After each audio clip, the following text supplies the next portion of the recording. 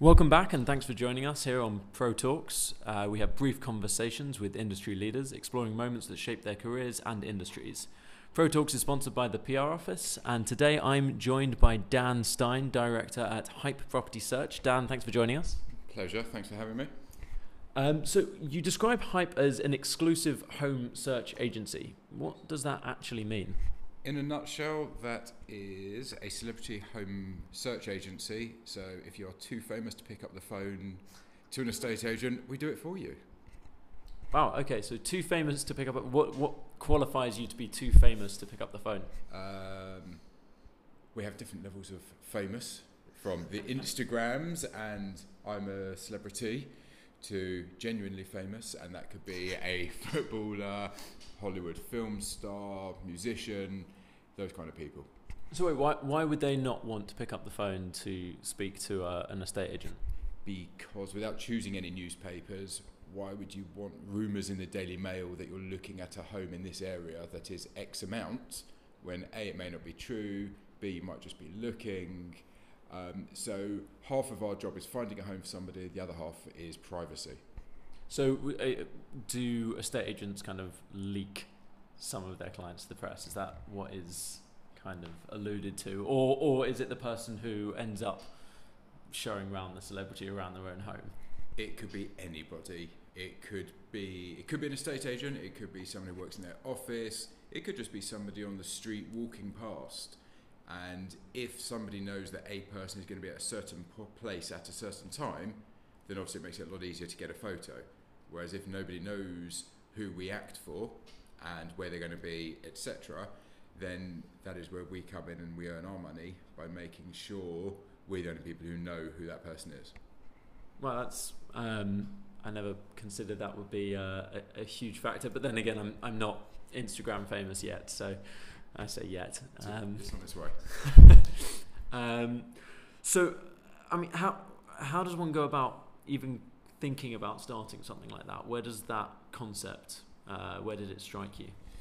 It's, being honest with you, the whole thing started by accident.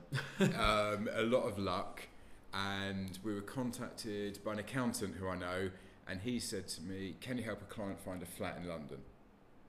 I said, "Yeah, of course, why not?" That was the easy bit. Then the requirements started to come through, and I didn't know who we were acting for at the time, and I thought it was just a random client. And then it turned out, I found out the day before that it was basically a Hollywood actress who was effectively Hollywood royalty. And I hadn't acted for any celebrities before. I didn't know about non-disclosure agreements. Oh, wow, okay. Didn't know about personalised terms with private banks. Didn't know about any of the way that this little separate world works, and had to discover it quite quickly. So why did this person come to you? How did you be that guy? It was purely that she had an accountant in LA who knew the accountant in London who knew me.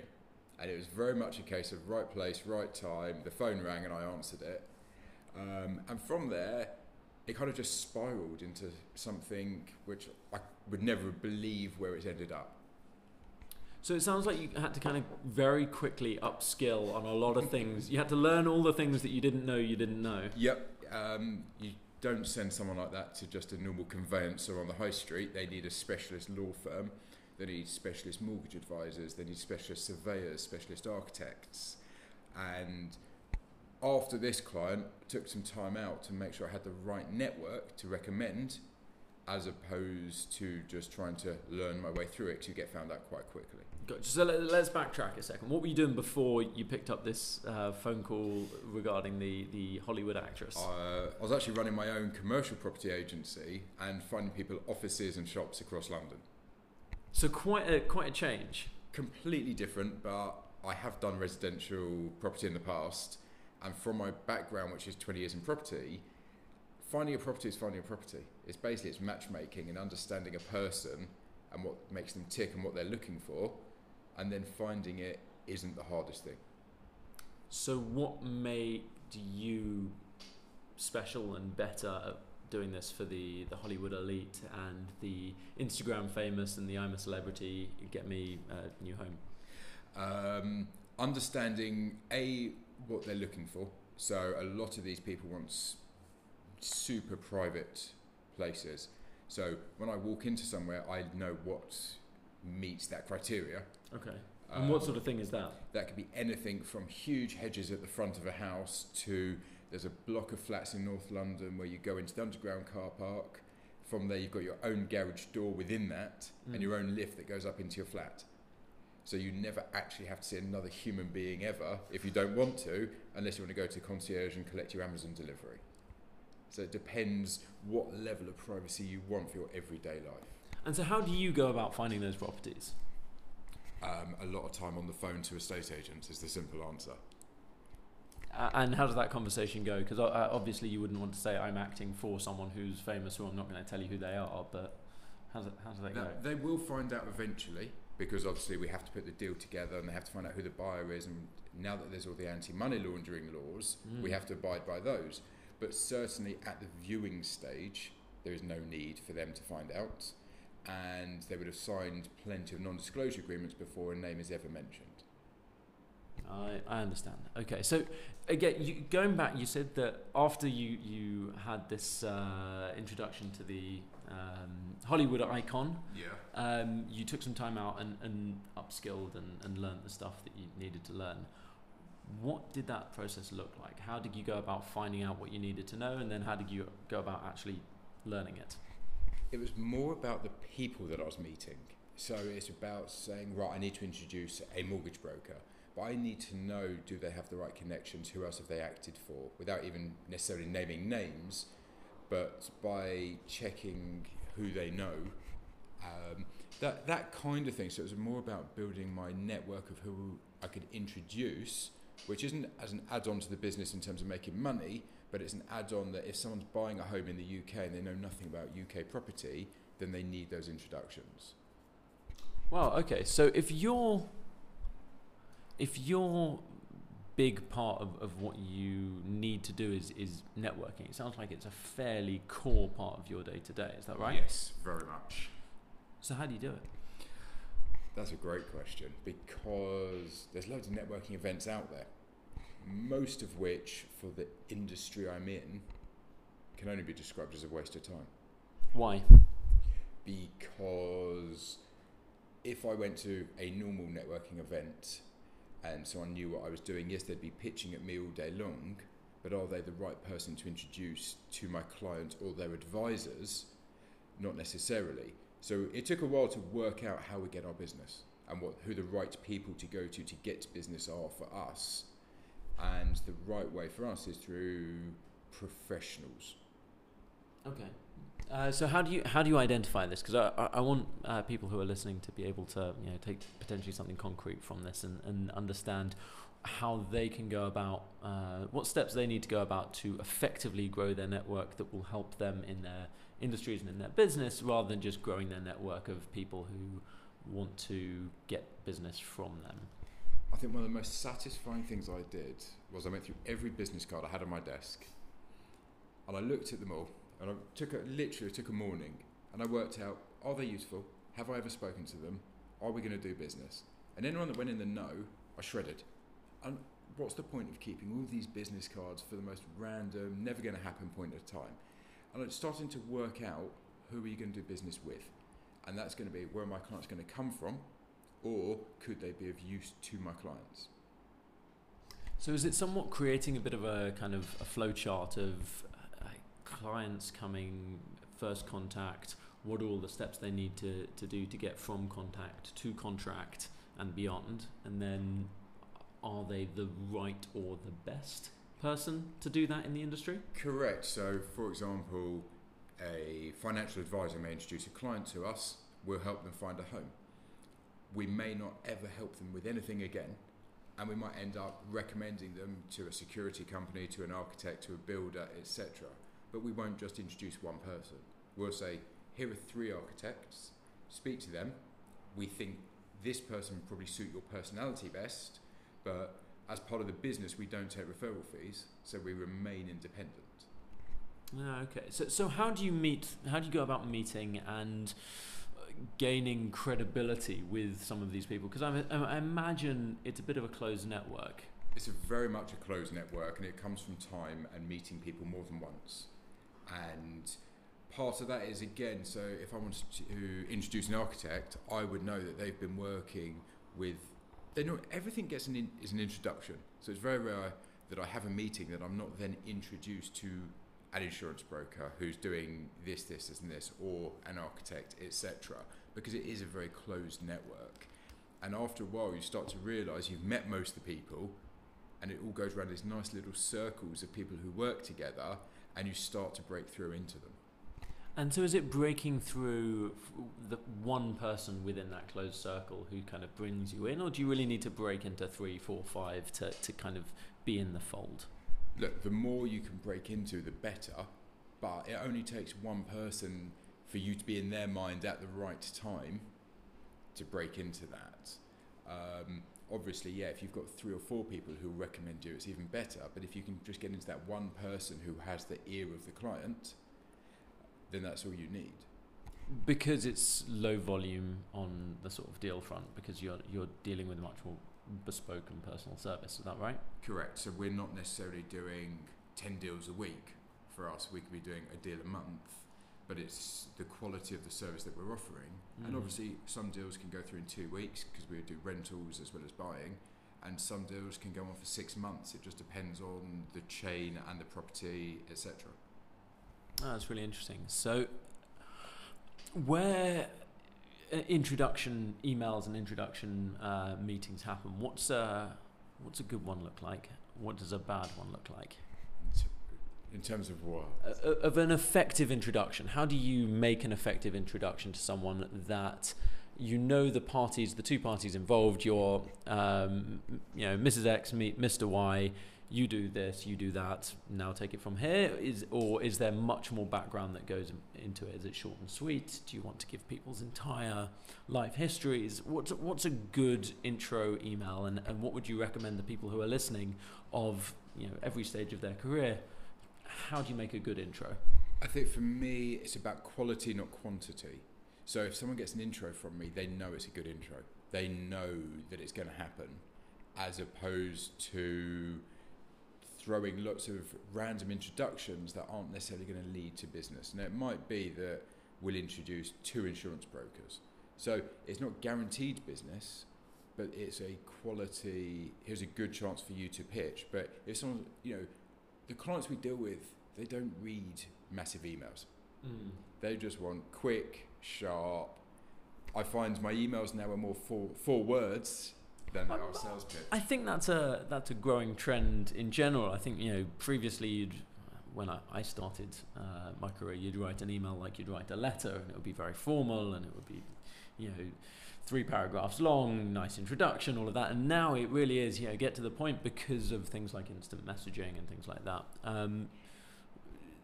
Intros, I find that the shorter and sweeter the better, but they've also got to be some form of an action point there. It's got to be some form of this person could help you with this person has this that is useful for you, you should speak because of these reasons, rather than Dan, I'm introing you to Ben, have a great time.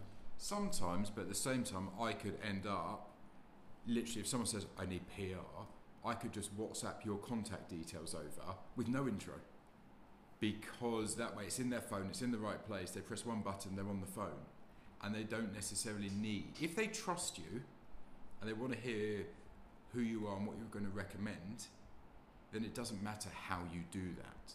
But I'd assume if let's take that as a case study, if someone was to say to you, I need PR, even if that was one of your financial advisors, a lawyer, or one of your celebrity clients, you're saying, I need PR for whatever reasons, you'd give them my contact details, but you'd also tell me, just to let you know, you might want to expect a phone call from this person. You'd get a phone call saying, by the way, I've given your name to somebody, don't be surprised, because I'm not going to tell you who it is in case they don't call you. So I'm going to say, by the way, Ben, your name's gone to someone, don't get a shock if your mobile rings, but that's what's happened. And I suppose you have to build up the trust and the understanding of both parties. So we've known each other for years. So being able to say, I've given your mobile number to somebody, I can't really tell you who it is, but I know that you're not going to have given it out to just anyone. No, it's about quality, not quantity. That's what it all comes down to. So rather than just trying to be out there pitching business to you left, right, centre, it's about the right one at the right time. Gotcha. And you know that probably 90% that phone should ring. What you do with it from there is entirely up to you. And you mentioned WhatsApp. Do you use that as a method of communication, or is it pure email? I hate WhatsApp. Really? I think whoever invented it should be shot. Wow, that's strong terms. No, 'cause you get people who send like a whole sentence, but it comes through as 8 WhatsApps, and your phone's vibrating across a table, and it's like people have lost the ability to communicate. Now, personally, pick up the phone. I hate WhatsApp. I hate email. I hate all of it. Pick up the phone. Have a 3-minute conversation. Much quicker. Job done. Doesn't exist. It's so funny because there's definite two schools of thought here. There's some people, and a lot of people that I know, especially within the UK, I'd say, who say, I want someone to call me. I want to have that human conversation. It's so important. And then there's a lot of other people, and I'd say from my experience, especially within the tech world, that say, if my phone rings, I actually get angry. I get annoyed. Who is interrupting my day? Who thinks that their time is more important than my time, that they can just call me without having set up a call in the past?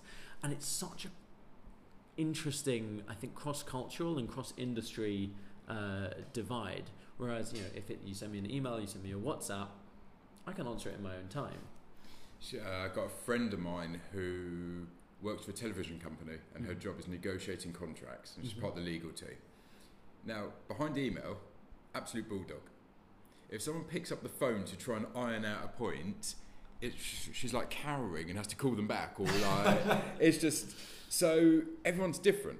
For me, I like the convenience of a phone call. I think you just get something done, dusted, have a cup of coffee, agree a deal.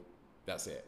WhatsApp is a useful tool in the right way, and it's good for clients, or it's good if they're abroad, etc. But for me, pick up the phone. It's meeting people and having a cup of coffee and chatting to them is almost a dying breed now. I think it's probably to do with the difference between quality and quantity. I think if you want to make really deep connections with somebody, it's very difficult to do that not ever having had a conversation, be that over the phone or face to face. It is possible. Certainly I can tell you there's somebody who I follow over social media, they follow me, we got connected through our mutual love of Israeli technology and probably whiskey as well. And after about 2 or 3 years of following each other and commenting on each other's posts on LinkedIn and Instagram and things like that, I see this figure walking towards me in King's Cross Station. He goes, Ben, I say his name, yes, and big hug in the middle of King's Cross Station. But that sort of a relationship has probably taken 3 or 4 years of slow communication of very shared interests. Sounds like a Eurostar advert. Yeah, I suppose so. But I think, as you say, to do a proper business deal, especially if you're talking about a tight turnaround. Someone isn't going to recommend us if they haven't met us.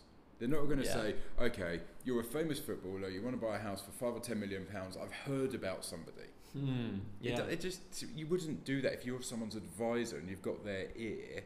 You're not going to put your own neck on the line for that. So for me, I spend my day drinking coffee. I meet people. That's what I do. It's, some call it the old school schmooze. It's whatever that is, but I enjoy meeting people. Everyone's different.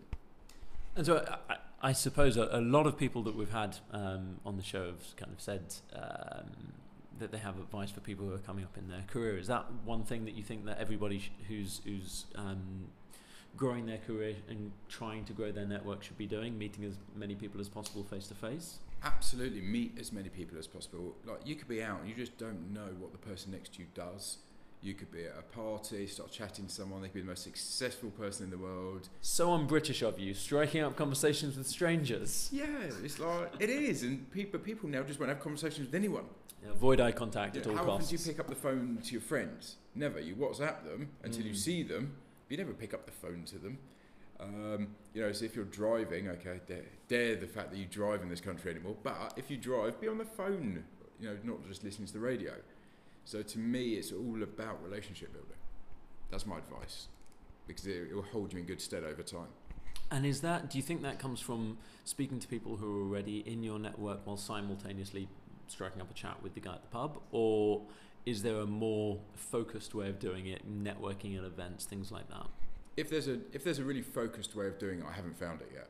To me, the introductions I get are normally lukewarm leads, effectively. Someone said, oh, you should speak to this person. So I do, and they're expecting the call, and it makes it a lot easier, and then you arrange to meet for a cup of coffee. Just walking into a room full of people and hoping to meet the right person doesn't really exist. So conferences and things like that, where you get 1,000 people in the Excel Centre, is that something that you would recommend and say go and speak to 1,000 people, or is it one that maybe you could spend your day better off? It depends what you're doing. If you're trying to sell photocopiers, then I'm sure there's a lot of opportunity. For what I'm doing, it's a complete waste of time. That's real needle in a haystack. You might meet the right person, etc. So that needs a lot more luck. So it depends on what you're doing and what your network is. So if you're in IT and you're some form of tech company and it's a tech conference, then yes, obviously chat to absolutely everybody. Whereas if you're doing what I'm doing and it's a health conference, then it's a complete waste of time. So it just depends, and it's being specific and trying to realise how valuable your time is. That's really interesting. So one last question that I want to ask is well, it comes in two parts, because why not? Is there anything that you'd have changed within you growing Hype? Any actions that you'd have done differently with 2020 hindsight? And with that in mind, what are you trying to achieve in 2020? What are your goals? What does a successful 2020 look like? Oh, I don't know where to start with this. What would I change about Hype? We've grown slowly and organically, and I don't know, and I'll never know, if I'd thrown more money at it at the time with very specific advertising and certain things, would it have been different? But at the same time, we're not trying to grow a huge corporate beast. So it's very much, I'm very happy growing organically and just going the way it's going and about spreading the word effectively. 2020, I'd like to be doing more in the US. Really? I'd like to have more USA clients coming into the UK. I want to get into NFL. That's my one to crack for this year. Fascinating. Okay. So how can people get in touch with you? LinkedIn is my main vice. Really? Love LinkedIn. Always posting random rubbish on there. Trying to do more Instagram, but don't really understand it. Twitter, I give up. We can have a chat. Yeah. If I knew someone in PR.